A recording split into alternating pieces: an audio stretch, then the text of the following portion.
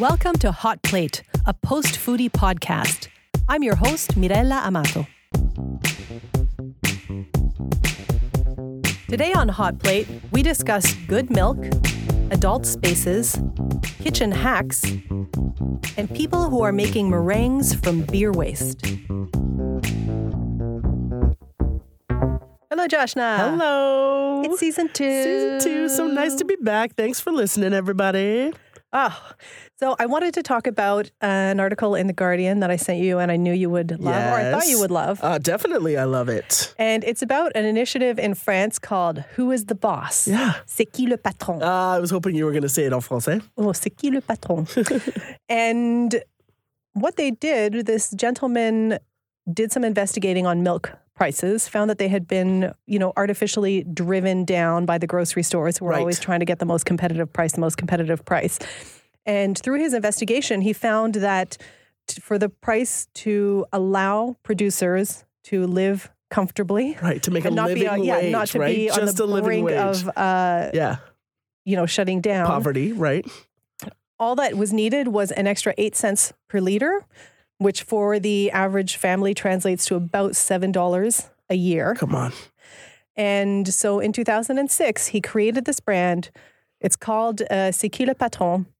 And it explains that this is a brand that allows the producers to make a fair wage. Mm-hmm. He started this in 2016, and it's now the 4th biggest milk brand in France. Right. With no marketing, no advertising, and no sales team. Yeah. Just the idea of doing good. And I love that it's selling so well. His brand has won over nearly 11.5 million French consumers, which is 1 in 5 adults, and has has boosted the income of more than 3,000 farmers and manufacturers in France. I was so encouraged by this. Yeah. Because I really do believe on all fronts of our food system that there is a bit of a moment of reckoning for retail food business. Yes. Right? I really think that the opacity of the way this business has been run is no longer becoming a viable option, right? And it has unfortunately created huge amounts of ignorance on as consumers. It haunts me all the time. I have no idea how much any given piece of food, like what a reasonable price is. Like I'll see an apple over here at this price and an apple over here at this price. This one might be organic. This might not be. And I just don't know what the fair or reasonable price. I have no idea. Well, and we don't, because of these hard to sort of track fluctuations in pricing, we are left with no sense of what the value of food is. That's the issue. Right? I believe that's part of the reason why our global food system is in the state that it is. Right? Our sense of value about this is just really distanced. You know what I mean? We're not connected at all to what it takes to trudge through a dairy farm and milk cows and deal with all of those processes, right? And add to that, the fast food, quote unquote meals that you can get. I mean, I don't know how much a fast food combo meal costs these days. It's about $10. Right. That also completely distorts things, right? Yes, because again, you've heard me harp on about externalities and that fact that we don't pay the full costs for this seemingly cheap food. Yeah. And this is more of the same of that. And how much food argument. is in that food? Yeah, precisely. So I just found this super encouraging. Mm-hmm. The thing that I also love a lot about this is this notion that word spread from word of mouth so effectively. Yeah. Right? When and I see this a lot in the work that I do, particularly around farmers markets and things like that. When there's an anchor of values that is motivating the purchasing, the spread of the information is very quick and easy. Even from somebody who is just getting you the good farm fresh eggs under the table without, you know what I mean? The word of mouth on that, quick and easy. No marketing, no advertising required because people understand the value of what it is and they want this unsprayed, unfettered, well-raised thing.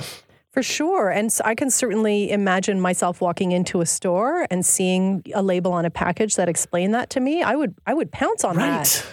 I mean, that's, as I mentioned earlier, something that's always bothered me is not knowing. Yes. And to also think that, how much was it? 8 cents per liter? It's like I know. This tiny little difference in our life can make such a huge difference on the other end. Right? That I feel like that's one of the smartest things this guy has done is to really put it in perspective based on general average yearly consumption for a family. You spend another, it was like what, 6 or 8 euros or something like that in France to enable the dairy farmer to stay above poverty, right? To keep their head above the water. Of course. I know it's a no-brainer. Right? Of course. If you have the means. Yes, I understand. Not everybody has the freedom to say that, but for those of us who do, we should, right? Oh, for sure. And I just love that. I could see this milk on the shelf, and then I'll see another milk on the shelf, and I'll know. Okay, these people are exploiting people. Oh, these people, this is a little more expensive. Oh, wait, it's organic. That makes sense to me. It just gives me an anchor. Yep. And the good news is he is talking to other markets. Right. He didn't mention Canada wasn't mentioned in the article, but certainly the UK, the US, Germany. I wish I'd written them down. I think I remember reading Germany as part of that list. No, I wanted to. The names are hilarious. Like how the different languages of who's the boss, right? C'est qui le patron, and in the UK, it's completely just like consumer choice or something completely different. But here's the really cool thing. So what he's done now is this organization, C'est qui le patron, is a co-op. Yes. It's got tons and tons of members, thousands and thousands. The membership is dirt cheap. It's like $2. And they vote on what the next product will be. So he started with milk. He's since done more than 30 different products. Wow. They go on the website and there's a selection of, here are the other foods we're considering. Okay, right. Which one do you want? Then they talk about, they do a vote on, do you think it should be organic or not? What are you things that are important to you as a consumer? Those are the added complications, right? And it really talks through all of those details, and then how do you think it should be packaged? And then they can also then decide, and this was particularly interesting to me, so then should the price be market, break even for the producer, fair, or quote unquote permitting investment? Permitting investment. So they also get to choose. Right. How is this going to be priced? For, what's the producer going to get out of this? So I think that's a really smart tactic involving your consumers in the decision making and the word transparency is thrown around a lot, but I feel like that's really what's happening here. To me, I was thinking the same thing. To me, it also feels like a more authentic way to talk about pricing to what the market will bear. Yeah. Right? It's less about what I can get away with and more what the sort of community consensus about this value is about, right? Yeah, and I love that organic is a question. Me too. Because, for example, that would have easily been my next question. The butter they produce is organic, but I'm sure some other products are not. Right. And depending on, some people are full on organic, but some, some of us do believe some things should definitely be organic, and some things, we'll let. There's some fluidity, right? But I love it. So yeah, and this guy, very smart move. Best part or creepiest part, I don't know. Both Nestle and Danone are in talks with him to try to create products using this model. How do you feel about that? I said no. Okay. No. That was my first instinct, 100% no. I think the most important thing to connect to here is that the likes of Nestle does not have a seat at this table. I feel like they are incapable of doing it, but the fact that they're trying to have the conversation makes me think. I know, but it's dangerous, maybe they'll right? Go with a new direction. It's dangerous. There's a lot of greenwashing involved. They are a giant multinational corporation, right? And the writing is on the wall about the fact that the most sustainable future for our food systems is about regionality and smaller scale production, right? This level of global production and distribution is not it's too detached. Working. And it's really separating people from their from staying alive. Like we can talk about water, and we can talk about formula, all these sorts of things. I say, for once, Nestle, please take a seat behind the let some other people at the table. You know what? For that this was one. My gut instinct. Yeah, and I'm not glad into you it. confirmed it. No thanks. But still a good initiative. Great initiative.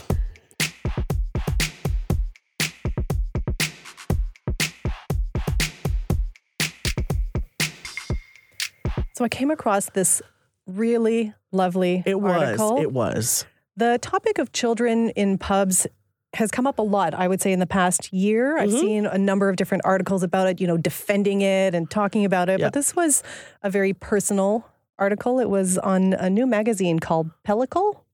Yes. which sounds like a pretty cool magazine, even though it has a name that I'm not sure how it's related to food and drink and travel. But it was this woman really recounting her experience from her beginnings as a child being in pubs. And I love the image of her parents bribing her with chips. The crisps, the packets of crisps. That was very sweet. They hadn't finished their drinks yet. And her notion that that's where really how she learned how to behave in public. Yeah. One of the things she said that I thought was so interesting was that it was where she learned that the world didn't revolve around her. Right. I loved that bit. Yes. Right. And I see that importance because a kid can just start stomping their feet and kicking up a fuss. And now all the grown-ups are like, okay, whatever. Right. But the notion that kids have to stick it out in pubs, a pub. I mean, even if there are kids there, it's clearly a grown-up environment. Yes. And it was interesting to me that she would have perceived that and have, really understood. Yeah, I was really impressed. She had to behave differently in that environment. And so, and then she goes on talking about her experience having her first child and the sense of community that she got in the pub and the whole idea of, I love my child. I love hanging out. I don't remember how she put it, but she's like, sometimes I just need some grown-up conversation. Yeah. And like societal support and to go out. And I love her description. I think she said her experience of pubs is just hanging out with her friends, talking about nothing. Yeah. Which is really, that rung true for me. It did. Well, and I've had enough girlfriends become mamas. And I was really compelled by her piece about the fact that disallowing children or sort of looking down upon the notion of kids or babies in a pub really sort of exiles a mom. It isolates them. Right? The isolation, that felt really important to consider. It was really well put. Yeah. The entire article. And I love, she's talking about going to a music festival and dancing around her pram the way other people dance around with the earphones purses. on the kids. Yeah. It was really sweet. I will say, though, one of the things, because there's always sort of a visual... It's visually jarring when you see a super pregnant woman at a bar or you see someone with a kid strapped to them in a little, or you see little ones. It's sort of like, especially like when the sun has gone down, right, at the bar. And I think that this is a really good argument for why we need to sort of rethink our opinion on this. Yeah. However, there's a very slippery slope here, right? And as somebody who enjoys the ruckusness that can happen in a pub. I'm loud, and with booze, I know, it's a big surprise. I'm loud, and when booze is involved, it only cranks up. Right. And it has happened already where I have been chastised by a neighboring patron at a bar for using foul language and for being too loud because there were children there. No, that's an issue because... And I say, no, I was completely unapologetic. They're in my space now, right? And that's what she's saying in this article is it is an adult space. I think, what you're saying is very important. And I think the big piece of that is, the parents have to have some judgment. As to when and where they're bringing their kids, like if it's a pub and everyone's chill and everything's great, yes. But, if it's a dance club and the music is thumping and everyone's screaming and there's, or it's beer a game night or, somebody's carrying on. That's not the right environment. Yeah. So I agree with that. And I think the other piece, and she does touch on this in the article, because, I think her experience has been very positive. It does sound like it. And she's saying, we need to trust adults with children. And I think, the main argument people have when they don't want children in pubs is they don't want unminded children in pubs. Yes. And I had the absolutely horrible experience. My heart was in my throat of being it was actually a restaurant, and one of the wait staff tripped over a toddler. Oh, no. Who was crawling on all fours across the floor. And, at that, I'm sorry, if you are bringing your child to the pub, you have to keep an eye on it, especially if they're crawling, and that poor waitress was just devastated.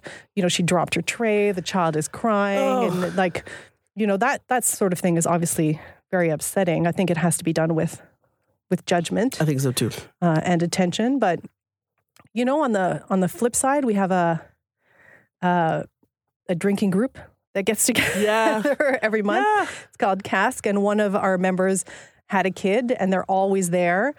And, zipping around, being chased by people. And what I love about that is the witnessing sort of the community parenting that happens. Definitely. And, the familiarity with a range of different adults and that trust, and then, giving the parents a break and like, oh, we'll take him for a while and maybe sit him down and have a little snack over here and wedge him between two people and stop him from running around. So I think it can be done very well. The community piece feels really nice. I will definitely say that. It's just I think that what's important to be distinct about is it doesn't mean that we are sort of endorsing the notion that pubs and bars become kid-friendly spaces.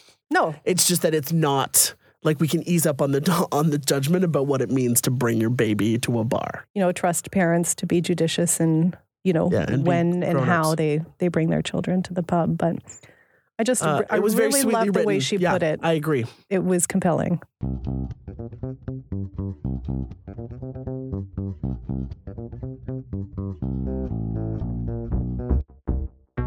Did you see that article I sent about Fumi, the company that is making... repurposing the yeast that's run off from brewing production? I loved it. As an egg substitute. Yes. So just to be clear, when we say egg substitute, it's not, an egg substitute, for example, in an omelet. No. Or something. It doesn't taste like eggs, but it behaves like eggs in a situation where you want... emulsification or that kind. Like they talked about making meringues, which I was pretty impressed with. I was very impressed, and I wanted to taste those meringues. And really, this is an egg white substitute. Right. Yes. Right? It is a very specific bit, but very compelling. Yeah, so the company is called Fumi, which is short for functional microorganisms. Oh, God bless them. And they set out with this idea to create something that could be used instead of egg whites in all these recipes that require fluffy egg whites for like a textural. What else do you use egg whites for? Egg whites, baking, lots of pastry. Right? Now, okay, it seems to see. So we're getting into a curious piece because when I was reading this, I love the idea of repurposing something that would otherwise have gone to waste. Yes. That is a key piece that I think is very great. But I also think, and it's vegan. Right? So that opens up the world of meringue, et cetera, for our vegan friends. But it also felt really important to remember that whites don't exist without yolks. Right? There's no way, like, we don't isolate the whites. And I'm assuming that you can buy a carton of egg whites, and I'm assuming that those yolks have gone to, like, Custard Land or, some other thing. Hopefully. Right? And in the article, they were saying you can even buy egg whites as a powder? You can buy egg white powder. Have you used that? Yep. Okay. And it does a fine job. One of the places where it made most sense for me was the bar. Okay. Right? Because so many of these beautiful craft cocktails all use egg whites. Right. And I imagine I hadn't even thought of that. I imagine there's lots of yolk waste at a bar when you just need where are you the gonna white. put it? What are you going to do with it? And you're like one here, it's a sort of... For like pisco sours and whiskey sours. It is exactly. Those. So I thought that would be a perfect fit for the bar. And you don't even have to think about salmonella then? Nothing. Nothing. Amazing. And you have the pregnancy warning on the raw, like that's not a thing, right? So to me, the best fit for this was obviously in vegan cooking, vegan baking. Maybe this opens up angel food cake for vegans, right? Much like the aquafaba. You familiar with the aquafaba? No. Aquafaba is this lovely word for a similar thing that is done with the water from canned chickpeas or soaking chickpeas. Okay. You can fluff it up to meringue itself, same way. And it doesn't even have a beanie flavor. It's pretty extraordinary stuff. And people have baked it and all that, made like pavlovas and the whole bit with the aquafaba. But the repurposing of this yeast, I think, is wonderful. And we need to, like, this. Let's ride this train. I'm into this. So here's the interesting thing, because my reaction was exactly your reaction. Like, my top two things were, isn't it amazing that we're reusing something that would otherwise go to waste? And oh my goodness, thank goodness, because all those yolks. Yes. What's happening to those? And yet these are not the selling points they're using. Oh, so they're using the vegan. Yeah. They're saying it's the first vegan non-GMO egg white substitute, which to me wasn't super as exciting as the other two things. Yeah. The other interesting thing is a 95% reduction in CO2 emissions. Yeah, man. Compared to I read the that egg piece. whites. That was a very curious thing. And the fact that it's cheap. So Yeah. that's how they're selling it. Interestingly, there is a downside, which is a lot less protein in this. Right. So it's 60 to 70% protein instead of almost 100%. Are we looking to an egg, to a meringue for protein? We're not looking to a meringue for protein. And then the other piece, I mean, I love what you're saying about the cocktails, but where they're going with it? Yeah. No, they're Right. going to supplying binding agents for meat analogs. Our favorite thing. Right? So that meat analogs can go from vegetarian to vegan. To vegan. For God's sake. I thought it was fascinating because this is an Dear article. Fumi people. Yes. You have a missed opportunity. Yes. Right? The values piece, as we've just talked about, right? With the milk and our friends in France. Yeah. A solid anchor in values is a legitimate selling feature. Not sure. wasting, reclaiming something that would have been wasted is much more exciting. And more relatable, Yes. I think. We don't need to make more fake food out of this. Agreed. This is a topic that came up while we were on hiatus, but I really wanted to talk to you about it. Yeah. And that is kitchen hacks. Kitchen hacks. Hacks in quotey quotes. I'm so sick of the word hack. Yes. It's driving me bonkers. I would say 90% of hacks are just common sense. Yep. Or, like commonly no known special things. thing. It's not that special a thing. Yes. And then, so let's say 80%. And then another 10% are things that don't work. Yep. And then maybe 10% of them are actually hacks. Is a nugget of wisdom. It's But true. I feel like the word hack is so overused. Yes. And it plays on the notion that we have such, particularly around the kitchen. Yeah. We have such low resting knowledge of how to function in a kitchen. So know. a hack is like, here's just how to do this. Right. There's nothing innovative about this. It just is just here. Yeah. Here's how to do this. Or here's a really quick way to do this. Yes. That actually, if you try it, you will fail miserably, and then you're just going to order out anyway. Know. Which I feel is, not great for bolstering people's confidence. Not at all. In the kitchen. Not at all. But okay, I have to say though, I kind of love hearing these crazy stories like the one that you sent over about this woman, the egg exploding on her face and the burns in her eyes. And that was no jokes. That was crazy. Yeah, Right? that was an article about, Some suggestion sometimes they can be dangerous. That you cook an egg in the shell in a microwave for 7 minutes. Right, but already the X's are showing up in my mind on this one, right? And here's the issue. I think for those of us who can cook, I mean, I don't even own a microwave. Right. But I would hesitate to put an egg in a microwave. In the shell, when you know the microwave cooks from the inside out. But, I'm sure this person who did this was also hesitant, but, went online, found something that said, hey, just put salt in the water and you'll be fine. Yeah, it's no. Don't do it, everybody. Not fine. Not fine at all. She to has the hospital. Major and questions about her ability to see were really legitimately up for debate. Yeah, that's frightening. It's super frightening. Now, though, I will say it reminded me of a hack that was rolling around last year sometime about garlic. Oh, I don't know. Do you remember this one about the garlic? I got pulled into this conversation. So apparently somebody with a blog came up with this idea and apparently they just were not satisfied by existing ways to peel garlic. Just put it down and slap it? Wasn't good enough? Or there's break the clove up and put it 2 bowls, open sides facing, and shake. Or put a lid on a pot and just shake it, quite violently shake it up and down. It works if you want to skin a whole head of garlic in one go. Nice. For your 1-2 cloves, the smash and peel is just fine. But this person, she was suggesting that you'd hold the head of garlic and take this pokey tool that can be best described as an awl. In a wood shop, AWL, awl, right? And that you would poke into the fattest part of the clove and just a simple twist of the wrist. And this clove would pop right out. Of course. And everyone was and the clove would pop out, clove out of skin. Oh, right? of Like course. you would extract just the clove and leave this sort of paper shell remaining. So basically, she baked the clove of garlic before doing the video. Well, is my guess. I mean, for That's my real, guess. there's so many questions. So everyone that was might like, work if it was already everyone baked. was like, revolutionize. Oh, this is it. This is the stuff. This is the stuff. This woman, Helen Rosner, who's a food writer at the New Yorker, she even wrote a piece about the like, oh, this is a new interesting thing, and she tried it triumphantly herself.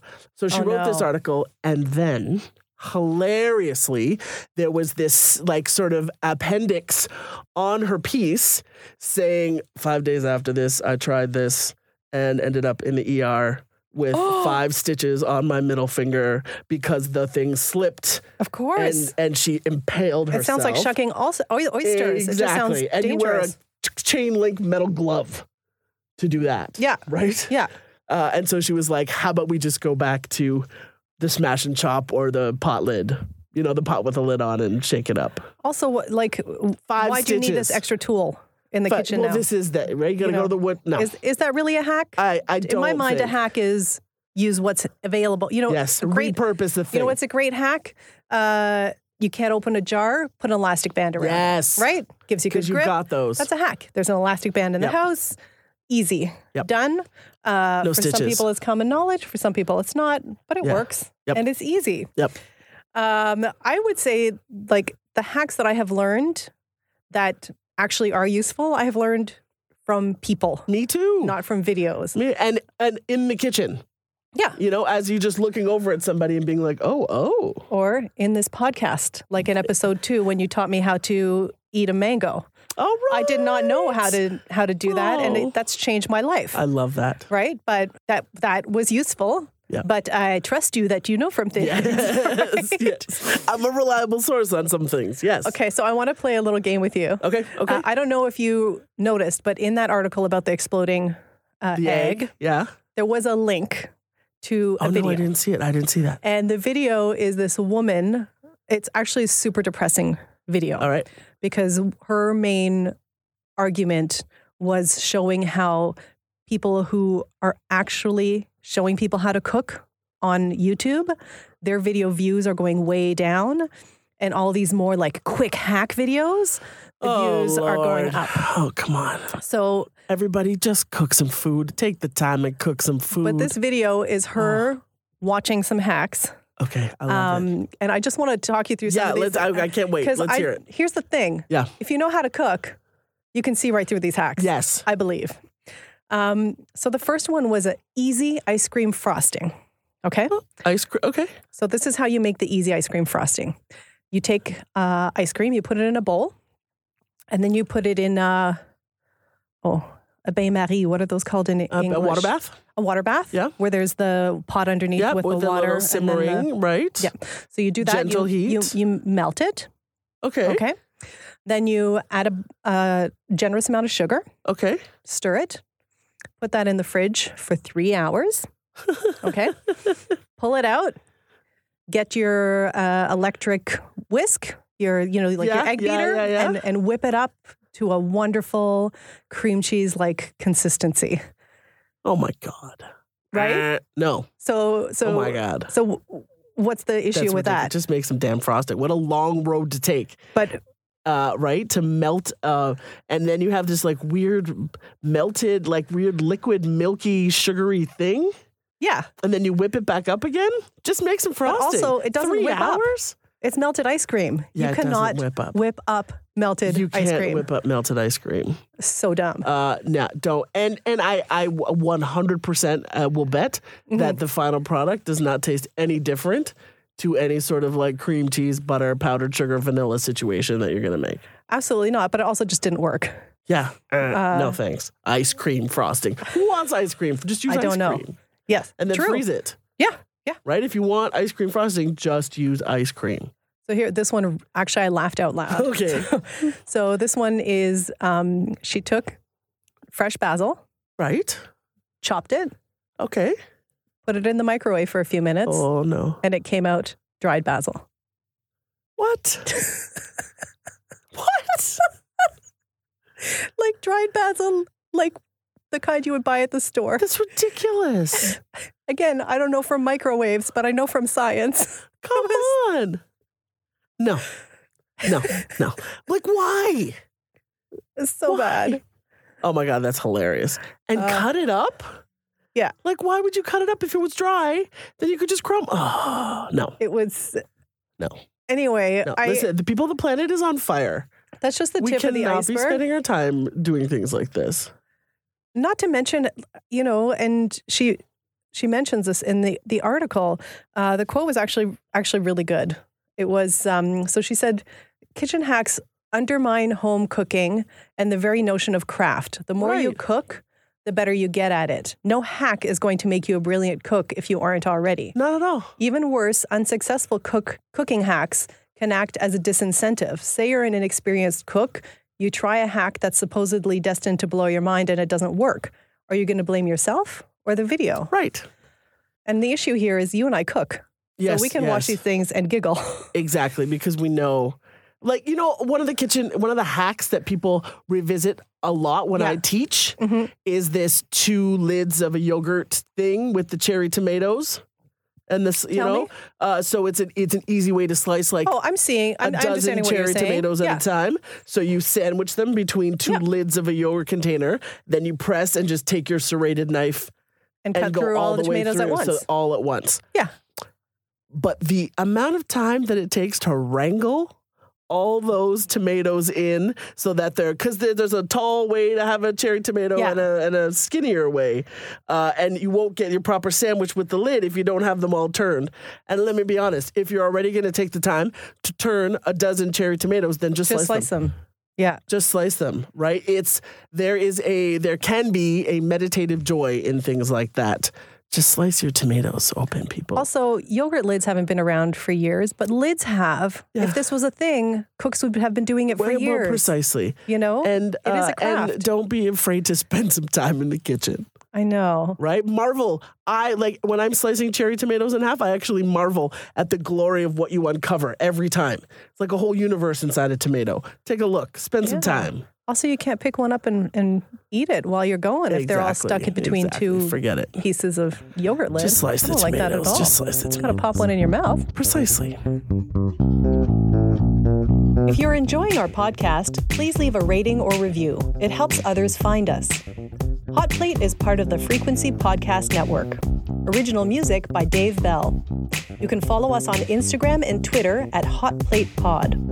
Follow me at Beerology on Twitter, Facebook, Instagram, and YouTube. And follow Joshna at Joshna Maharaj on Instagram, Twitter, and Facebook. Hot Plate is produced by Mirella Amato, that's me, and Dennis Coyne. Thanks for listening.